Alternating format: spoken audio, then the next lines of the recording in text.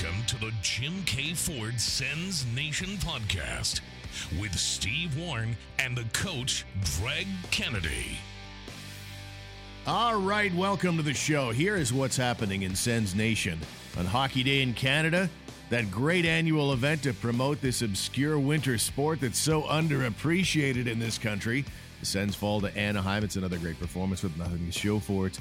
You had Tyler Ennis continuing to impress. Mark Kastelik with his NHL debut. What is up with Josh Norris? And Jake Sanderson scores an absolute beauty before jumping on a bird to Beijing.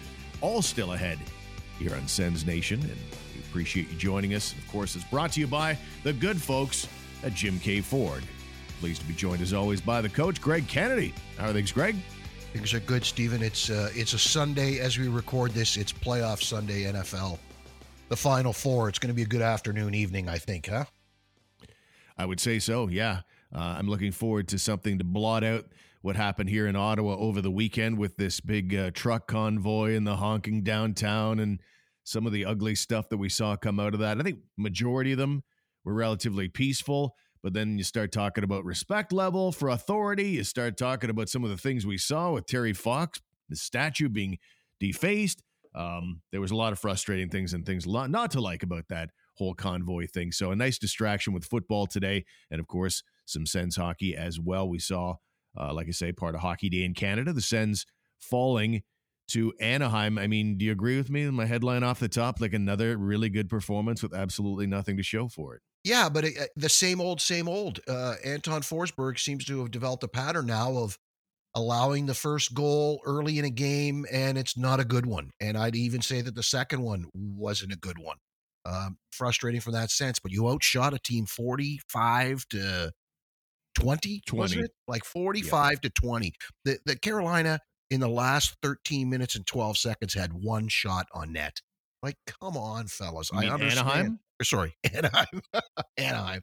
I understand that you're undermanned, but they just couldn't find a way to manufacture a goal out of all that. That was frustrating. Like, yeah, you had bad goaltending, but you still only managed to score one.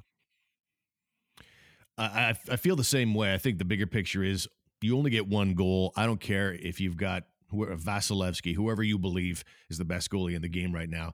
It doesn't matter. If you get one goal, you're still going to lose 95% of your games. You're not going to win games 1-0 very often. So I think that's the bigger issue, but not really that surprising that the offense is starting to go a little dry now, given the caliber of the guys out of the lineup. Batherson, Norris, Connor Brown.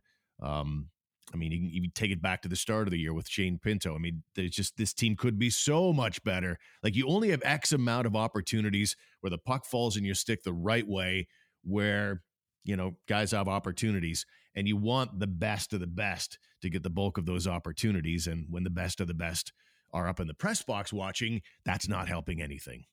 Yeah, but it's also frustrating. I feel for Brady Tkachuk. You know, he tied Yorkie's record again in the Carolina game, another 12 shots on net, and he's now set a new personal worst, I guess, for consecutive games without a goal. You know, Stützle kind of guys that are offensive guys, or guys that can produce. The less help there is around them, the more pressure they put on themselves to carry the load. You know, everybody likes to talk about, well, it's an opportunity for somebody else to step up. Well, you know what? It's also an opportunity for the guys who are already up to step up higher. And unfortunately, it hasn't been going in for those guys either. To your point about Forsberg and the trend, which has not been a good one of late, in his last 4 starts, 3 games now that he's got a really shaky goal. You go back a week Tuesday, and that first goal against the Buffalo Sabres, which is a very similar outcome, where it gets him off to a bad start. But thankfully, Tyler Ennis very quickly after that first goal got them right back in it, and he really continues to impress. He's now got 4 goals in 3 games, and what a special goal that was. Yes, a nice headman pass from Lassie Thompson, but the thing was about, 1.5 foot off the ice. Ennis knocks it out of the air right onto his tape and absolutely wires one past John Gibson. Gibson was unbelievable in the game, but on that one, Ennis got the better of him. And I know we talked about it in a couple of episodes ago about the future of Tyler Ennis. if he continues showing that level of skill between now and the end of the season, could he play his way into a job? Yeah, and I said at that time, he's one of those guys where it's going to depend on what kind of money he's looking for. He's probably one of those guys that you wait when free agency opens. You take your run at the type of higher end, higher roster spots that you want to take a run at, and you kind of wait and see what happens with Ennis. And if he doesn't go back to Edmonton for like his fourth or fifth trip there, then maybe he's still available a month or two into free agency, and it's not going to cost you very much. He's a guy who moves up and down your lineup. He does have some offensive flair. Um, he can bring a little bit to a second power play unit, and by all accounts, the players love him. He's a good guy. So yeah, well, if he's there and at the right price, that's of course assuming you don't get an offer that knocks the doors off for somebody looking for him at the trade deadline this year. Then if he's there and the price is right, then he's probably somebody they would look to resign. He is such a tweener when you think about him. 4 straight 1-year contracts. So I think that's how the league perceives him, because really he's not the prototypical bottom 6 guy in that he doesn't have immaculate defense, and he's certainly not that physical. He's so small. And he's certainly not a guy that's consistent enough offensively that, a prototypical top 6 guy. So that's kind of what I mean when he's a tweener. But in these circumstances, he's a great luxury to have, because most bottom end guys don't have the skill level of a Tyler Ennis. So he's looking very comfortable going up and playing with some of the skill guys up front. So in these circumstances here for Ottawa, with half of your top 6 out, Tyler Ennis is a boon to have in the lineup. Yeah, he's a guy. It'll be interesting. I would say after the trade deadline, maybe we do a show and we discuss, okay, what does the forward core look like for next year, and where does he fit in? Because you've hit the nail on the head. He's not really a top 6. Is he a middle 6? I'm thinking your third line here next year is some sort of combination of Paul and Watson and maybe Sanford and maybe Connor Brown fits in there. Maybe it's a Kastelik, maybe it's a Pinto, obviously. So do you really, is Tyler Ennis a fourth line guy? Well, that's a whole other different animal. That fourth line should probably be younger guys that can play and will develop and get better. So it's something we'll have to look at after the trade deadline. Let's figure out who's here, who's not here, and what it looks like moving forward. The idea of Mark Kastelik would certainly parlay into a pretty decent-looking bottom 6 guy someday, but with all the injuries and such, he made his NHL debut for that game, didn't play a ton, didn't have a big impact on the game per se, but, had some good shifts, and he got to do the hot lap beforehand, and I was thinking about that this morning, that neat lap that rookies get now, because initially that thing was meant as a team prank, like a fun prank, where they send the rookie out first and the whole train of players coming out of the dressing room, and then the rest of the team puts the brakes on as the rookie goes out all by himself. It's evolved, though, now into what is kind of a special moment for these kids, part of the whole galvanizing of the NHL dream come true. I've become a big fan of that hot lap thing, and it's certainly better, Greg, and you've been around a long time around the sport. It's certainly a lot better than some of the brutal rookie hazing we used to see back in the day. Yeah. No, you're absolutely right. I'd say as recently as maybe 3-4 years ago, you probably still caught half the guys off guard, not even expecting. Okay, buddy, you're the rook. You're going first. Let's go now. Lead us out there, pal. And then they all stop. You probably caught half the guys you did that to. Oh, what's happened now? Oh, damn. But now it's become a thing. There are probably guys playing junior hockey, draft picks, wherever, dreaming of the day they get to have their hot lap. It is kind of cool. You're right. It sucks that there was no fans there. He couldn't even have his family there. I feel bad for the kid doing that, but you know what? He probably still loved every minute of it. And by all accounts, from everything I've read and his comments on it, he was pretty excited to be here. Oh yeah, no doubt. And I mean, it's become an honor, and I think the kids would be devastated if they didn't get an opportunity to do that hot lap now. So I think it's become really part of the whole rookie experience. So that was a neat moment.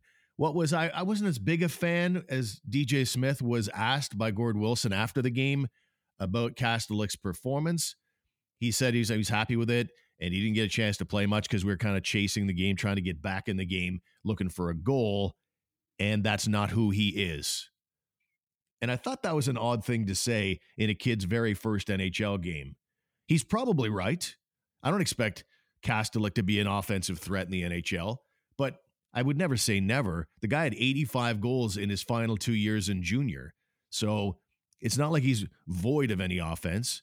And it just seems to me like, what's the point of saying something like that about a kid in his first NHL game, basically dismissing him as that's not who he is? Goals? No, that's not who he is. Why even bother saying that? Well, I think it's just yet another example of something coming out post game in a scrum that doesn't come out. And if he had a chance to look it over and say it again, he'd say something along the lines of first game in the NHL, young kid, never scored a goal in this league. We're not looking to him to score a goal late in the game, so that's why he's not getting the ice time, right? I mean, I think most of us are intelligent enough to, including you and I would hope, to read into exactly what DJ's getting at there. I don't think that would affect the kid's confidence. He played the least. He played 622. He was -1. He'll probably play a little more next game, a little more the next game. We'll see where he's at in a week or so. Yep. Yeah, you're probably right. I hope that he hasn't pigeonholed him and decided that this is what he is and blah, blah, blah. But you're probably right. God knows I've done about 20 years of sports talk radio, whatever it is, 25. There's some things out of my word hole that I'd like to hold back. There's no question about that. Jake Sanderson obviously is going to be kind of interesting to watch him in Beijing with Team USA. He had one last game with North Dakota here on the weekend, and oh my God, what a goal he scored. Another reminder of what the Sens fan base has to look forward to with this guy. And probably you figure, based on what you're seeing and hearing, that he gets into the lineup this year at some point after the trade deadline, after North Dakota is done and never comes out of the lineup? Yeah, I think so. He's going to, but then again, we're dealing with DJ Smith. We're dealing with the Ottawa Senators. Their track record with young kids this year and last year has been slow but steady and not giving them a lot of minutes. We're just sort of seeing now, Lassie Thompson's up over 20 minutes his last couple games. What happens when Brandstrom comes back? What happens with JBD? Basically it's been those three fighting it out for a chance to dress and play regularly. Well, then what happens when you add Sanderson to that? I think this is another thing. I mean, I hate to keep saying this, but this is let's wait till the trade deadline. Let's see who moves out and let's see what the scenario is in the standings and how they feel about things. And then we'll have a better read on it. But specifically to Sanderson, his one knock out of his draft year was offensively, maybe not the most offensively gifted guy in the draft. And that's why people were touting Drysdale ahead of him. People were saying Byram from the year before has an offensive side. So it's been really nice to see that part of his game really develop. But how much of that is due to confidence? He's older than everybody. He's got more experience. Not everybody, sorry. He's older than a lot of guys that he's playing against. He's got more experience now. So how much of this offense is just due to the level that he's playing against? And how much of this offense is like, wow, the kid can bring some offense? We'll have to wait and see. Yeah, it's interesting to see whether he'll be balanced or favor one or the other at the NHL level. It's really difficult to say. And part of that will be who he's paired with. Thomas Chabot obviously can deliver, although he's not doing too much this year offensively when you think about it. I mean, the guy's 21 points in 38 games, which among NHL defensemen right now puts him, I believe, 36th in the league. And that's not quite where you want a guy that you're paying $8 million on such a long-term contract to be. It's not like Chabot is immaculate defensively. It's really his calling card is moving the puck and offense. And when you say statistically, that's well off of where you expect Thomas Chabot to be at the stage in the season? Yeah, I would say that. But then we have to look at all the other intangibles here. How much of it is I mean, we're discussing who Sanderson's going to play with.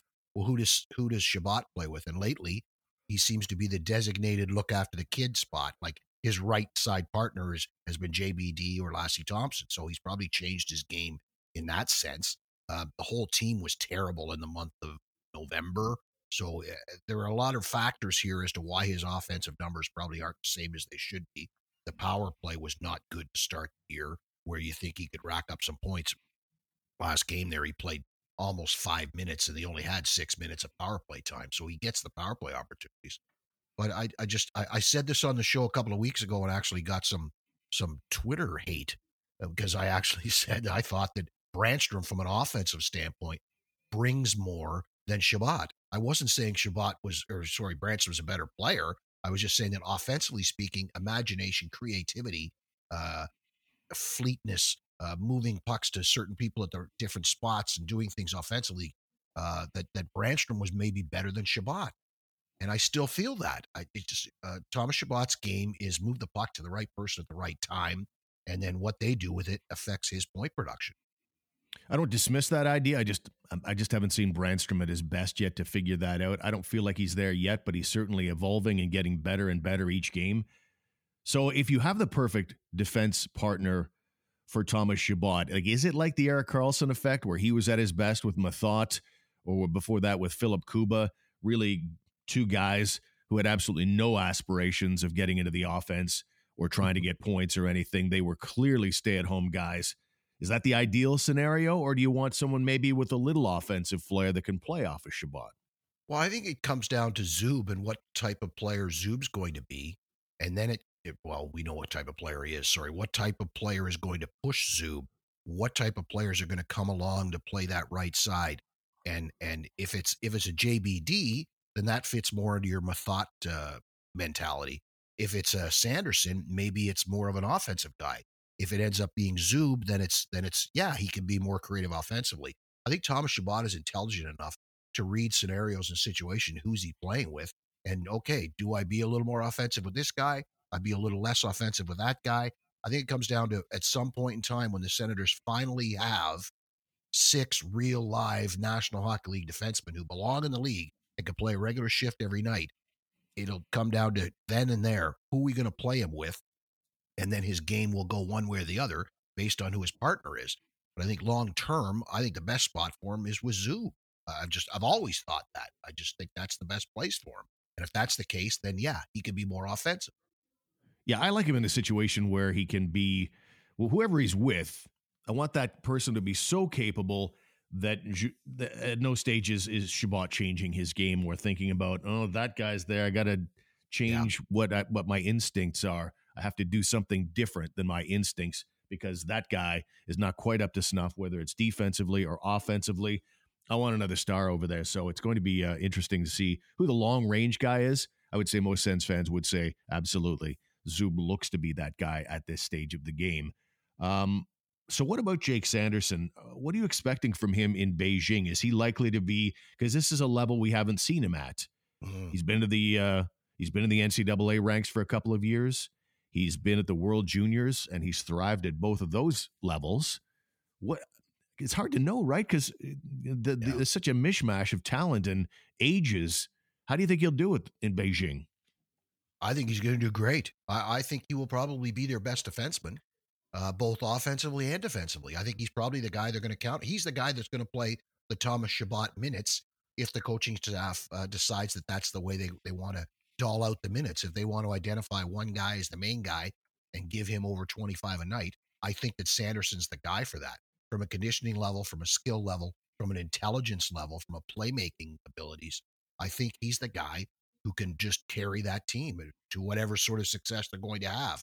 I don't think they're going to have a lot of success, mind you. So he may be playing a lot of empty minutes, but I think he's going to be their number one guy back there. How do you see it? I think that given the skill level you see at the World Juniors, like that's best on best at a certain age.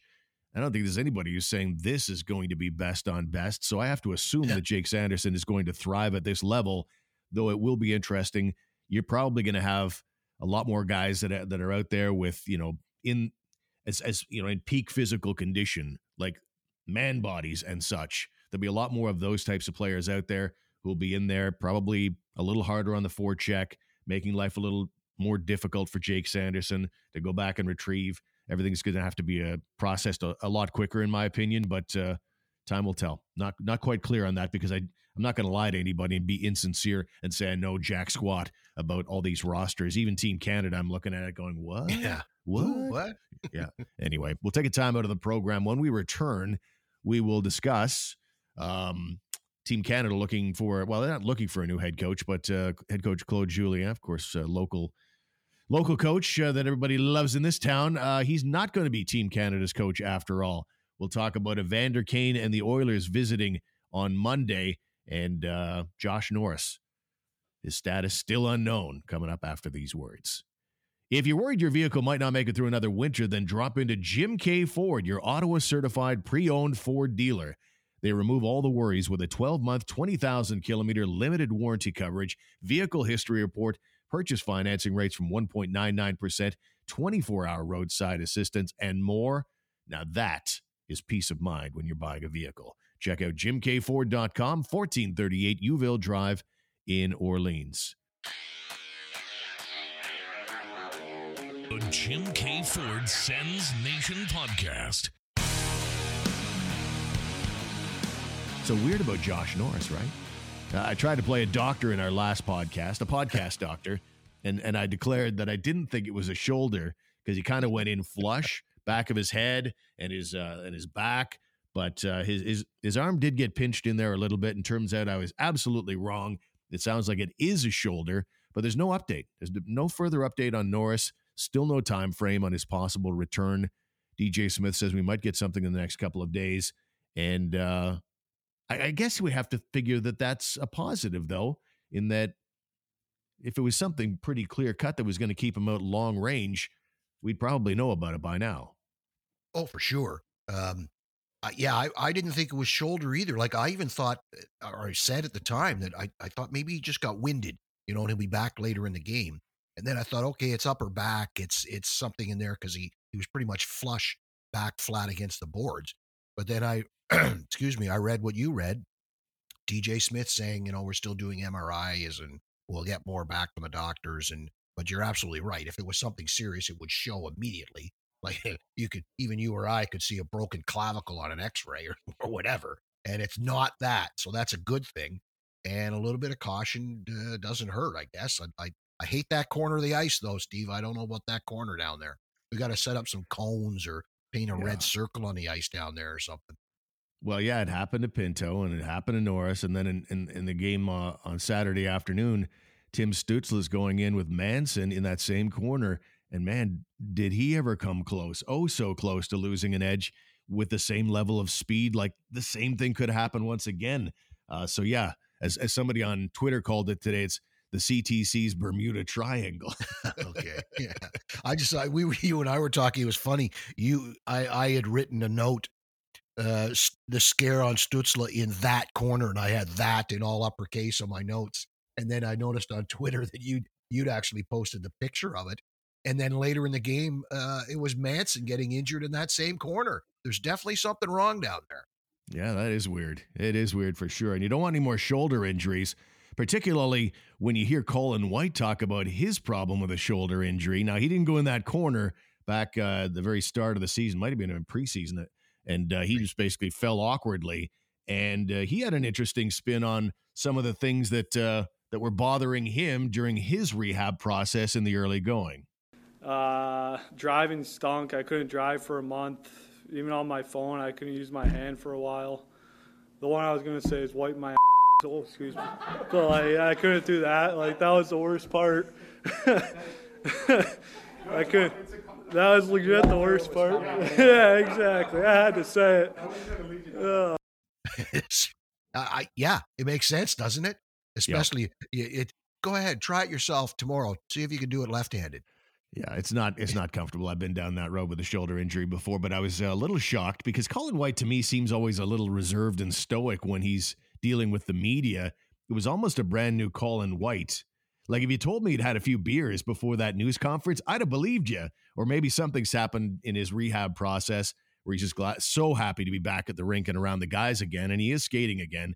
That maybe that spilled out over into the news conference, but that was a very different Colin White than we usually see, in my opinion. Well, maybe he's lightened up, he's relaxed, and maybe he's going to come back and tear the league apart his last month and a half of the season. You couldn't ask for a better opportunity for the guy. There's obviously pressure on him that has been put on him through no fault of his own, I guess. They put a contract in front of him, and he said, oh, yeah, sure, I'll sign that. But you got to live up to that now. So maybe he can relax and get some extra minutes now, get some elevated in the lineup when he gets back with all the other injuries around him. And who knows, maybe he's going to he's going to finish strong and try to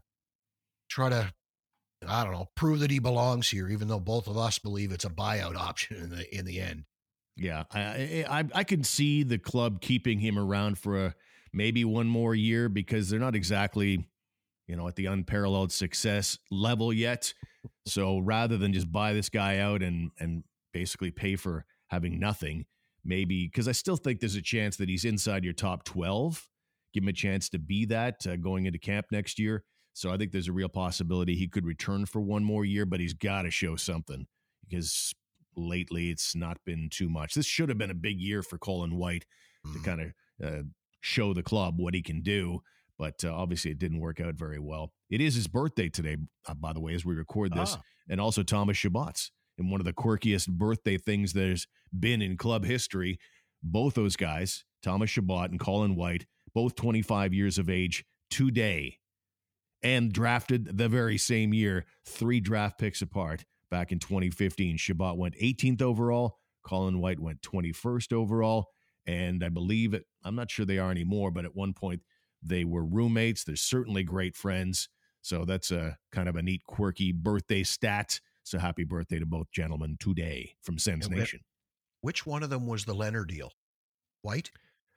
Colin White was part of the Leonard deal. Yeah, that's right. The Leonard deal got you the first rounder from Buffalo that you took Colin White. Yeah. Let's not get into that.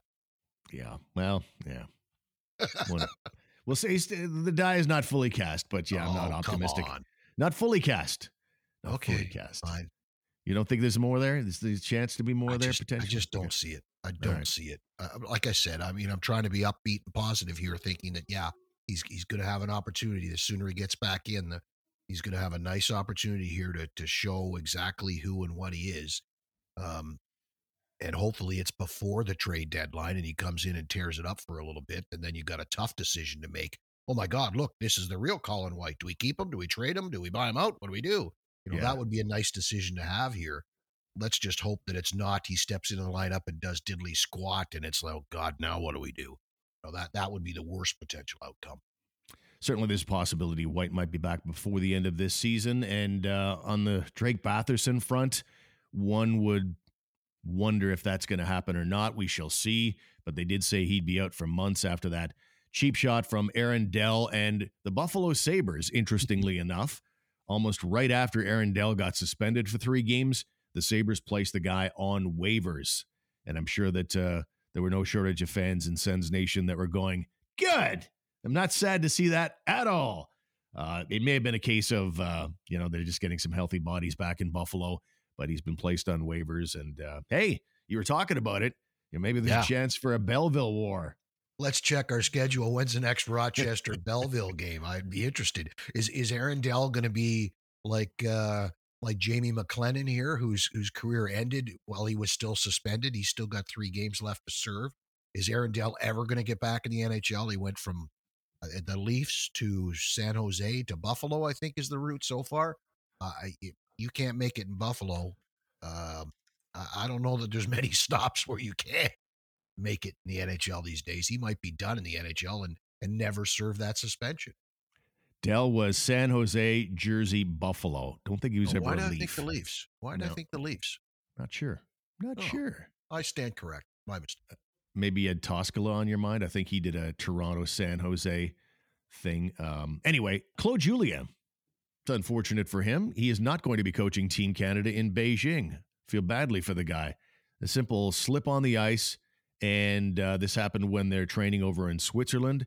And at practice, he slips on the ice, sustained fractured ribs, and he's not going to be coaching Team Canada after all. Jeremy Colton, who most recently coached in the NHL with the Chicago Blackhawks, he is going to take over now as the head coach.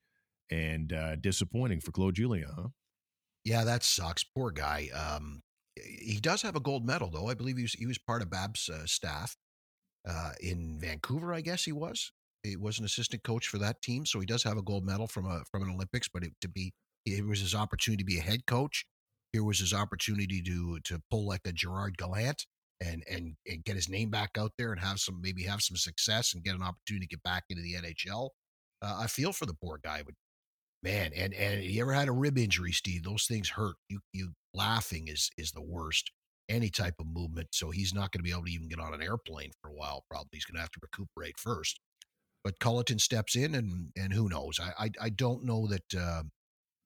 Like, I don't. What are the expectations for this team? All right. Like, what we gotta. Maybe we need to do an in-depth analysis, or are we just gonna watch it and hope to be pleasantly surprised? Yeah, I don't know. Yeah. We follow the. I mean, it's you want to clone yourself sometimes and watch all the levels. But who has time to be an NHL fan and then on top of that be an American Hockey League fan, and then a lot of these Canadians play over in the KHL. How much of who's been watching KHL? So anybody that comes at you, I mean, I think the people that will be actually doing the play-by-play will do all the research and homework, because it's part of their job, obviously. But for everybody else, I find it kind of insincere when they start talking about you got no shot or you're a freaking contender or whatever. I think we all go into it kind of blind. One cool story, though, is it Adam Cracknell? Did you read about him? No. He had signed to play for the Kunlun Red Star there in China, with the long-term idea being you play here and eventually you're going to be in the Olympics and play for China. And when COVID hit, he didn't end up going. So he ended up re-signing somewhere in North America to play in the American League. And now, bang, he's on the Canadian Olympic team. So he gets to go to the Olympics after all. Good for him. Fantastic. Some of the names on the team, for those who've not seen it, you've got guys like Eric Stahl, Josh Ho-Sang, Owen Power, of course, the number 1 overall draft pick, Landon Ferraro, Ray Ferraro's kid, Devin Levi, who is he was World Juniors a couple of years ago with Team Canada and the Carleton Place Canadians goaltender. So that's a name that people know. David Desharnais is in there as well, former Montreal Canadian. So there are certainly some names in there. Eric Odell, he's a guy who's a local kid, and he's played at the Olympics before. So certainly some interesting names in there as we get ready for Beijing 2022. But too bad for Claude Julien, because I'm sure that he was looking forward to that.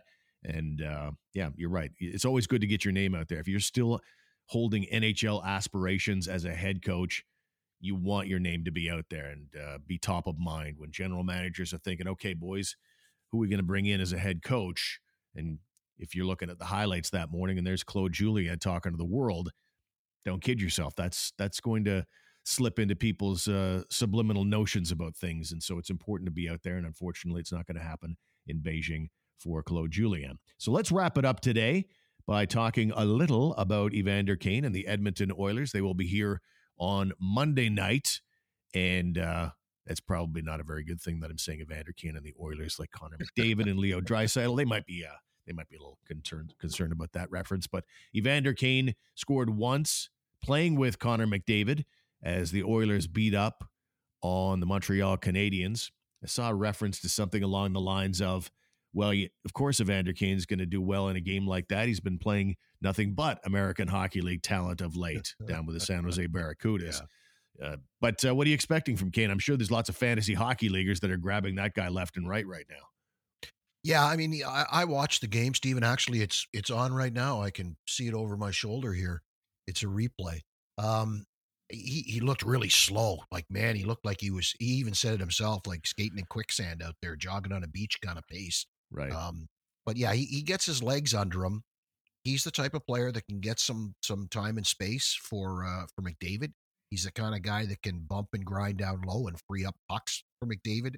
But then he also has the hands that if you put a different type of guy on the right side with them, who's going to do the crashing and banging, he's a guy that can finish. Like, you look back on the years of, like, how many different guys did Sidney Crosby have to play with over the years?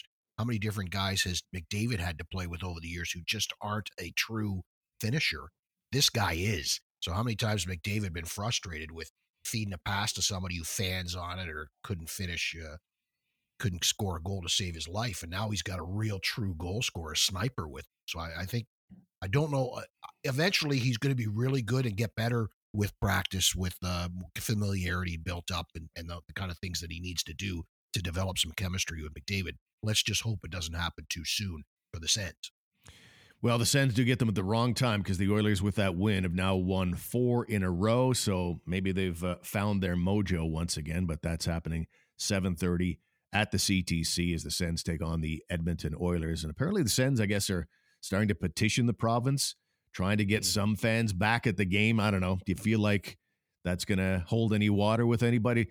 My feeling is over the weekend we saw with this big truck convoy, the Freedom Convoy, I saw so many law breaks in the process of that. It was kind of ironic to see the Ducks-Sens game 12:30 on Saturday afternoon completely empty. Meanwhile, at the Hill, there must have been, I don't know, looked like about at least the equivalent of the number of people in a full CTC that were all jammed in together on the Hill with bullhorns and honking of horns. Seemed a little ironic that was happening. Yeah, and the restrictions are loosening effective this Monday, I believe, in other areas. So who knows? Maybe something's going to come of this.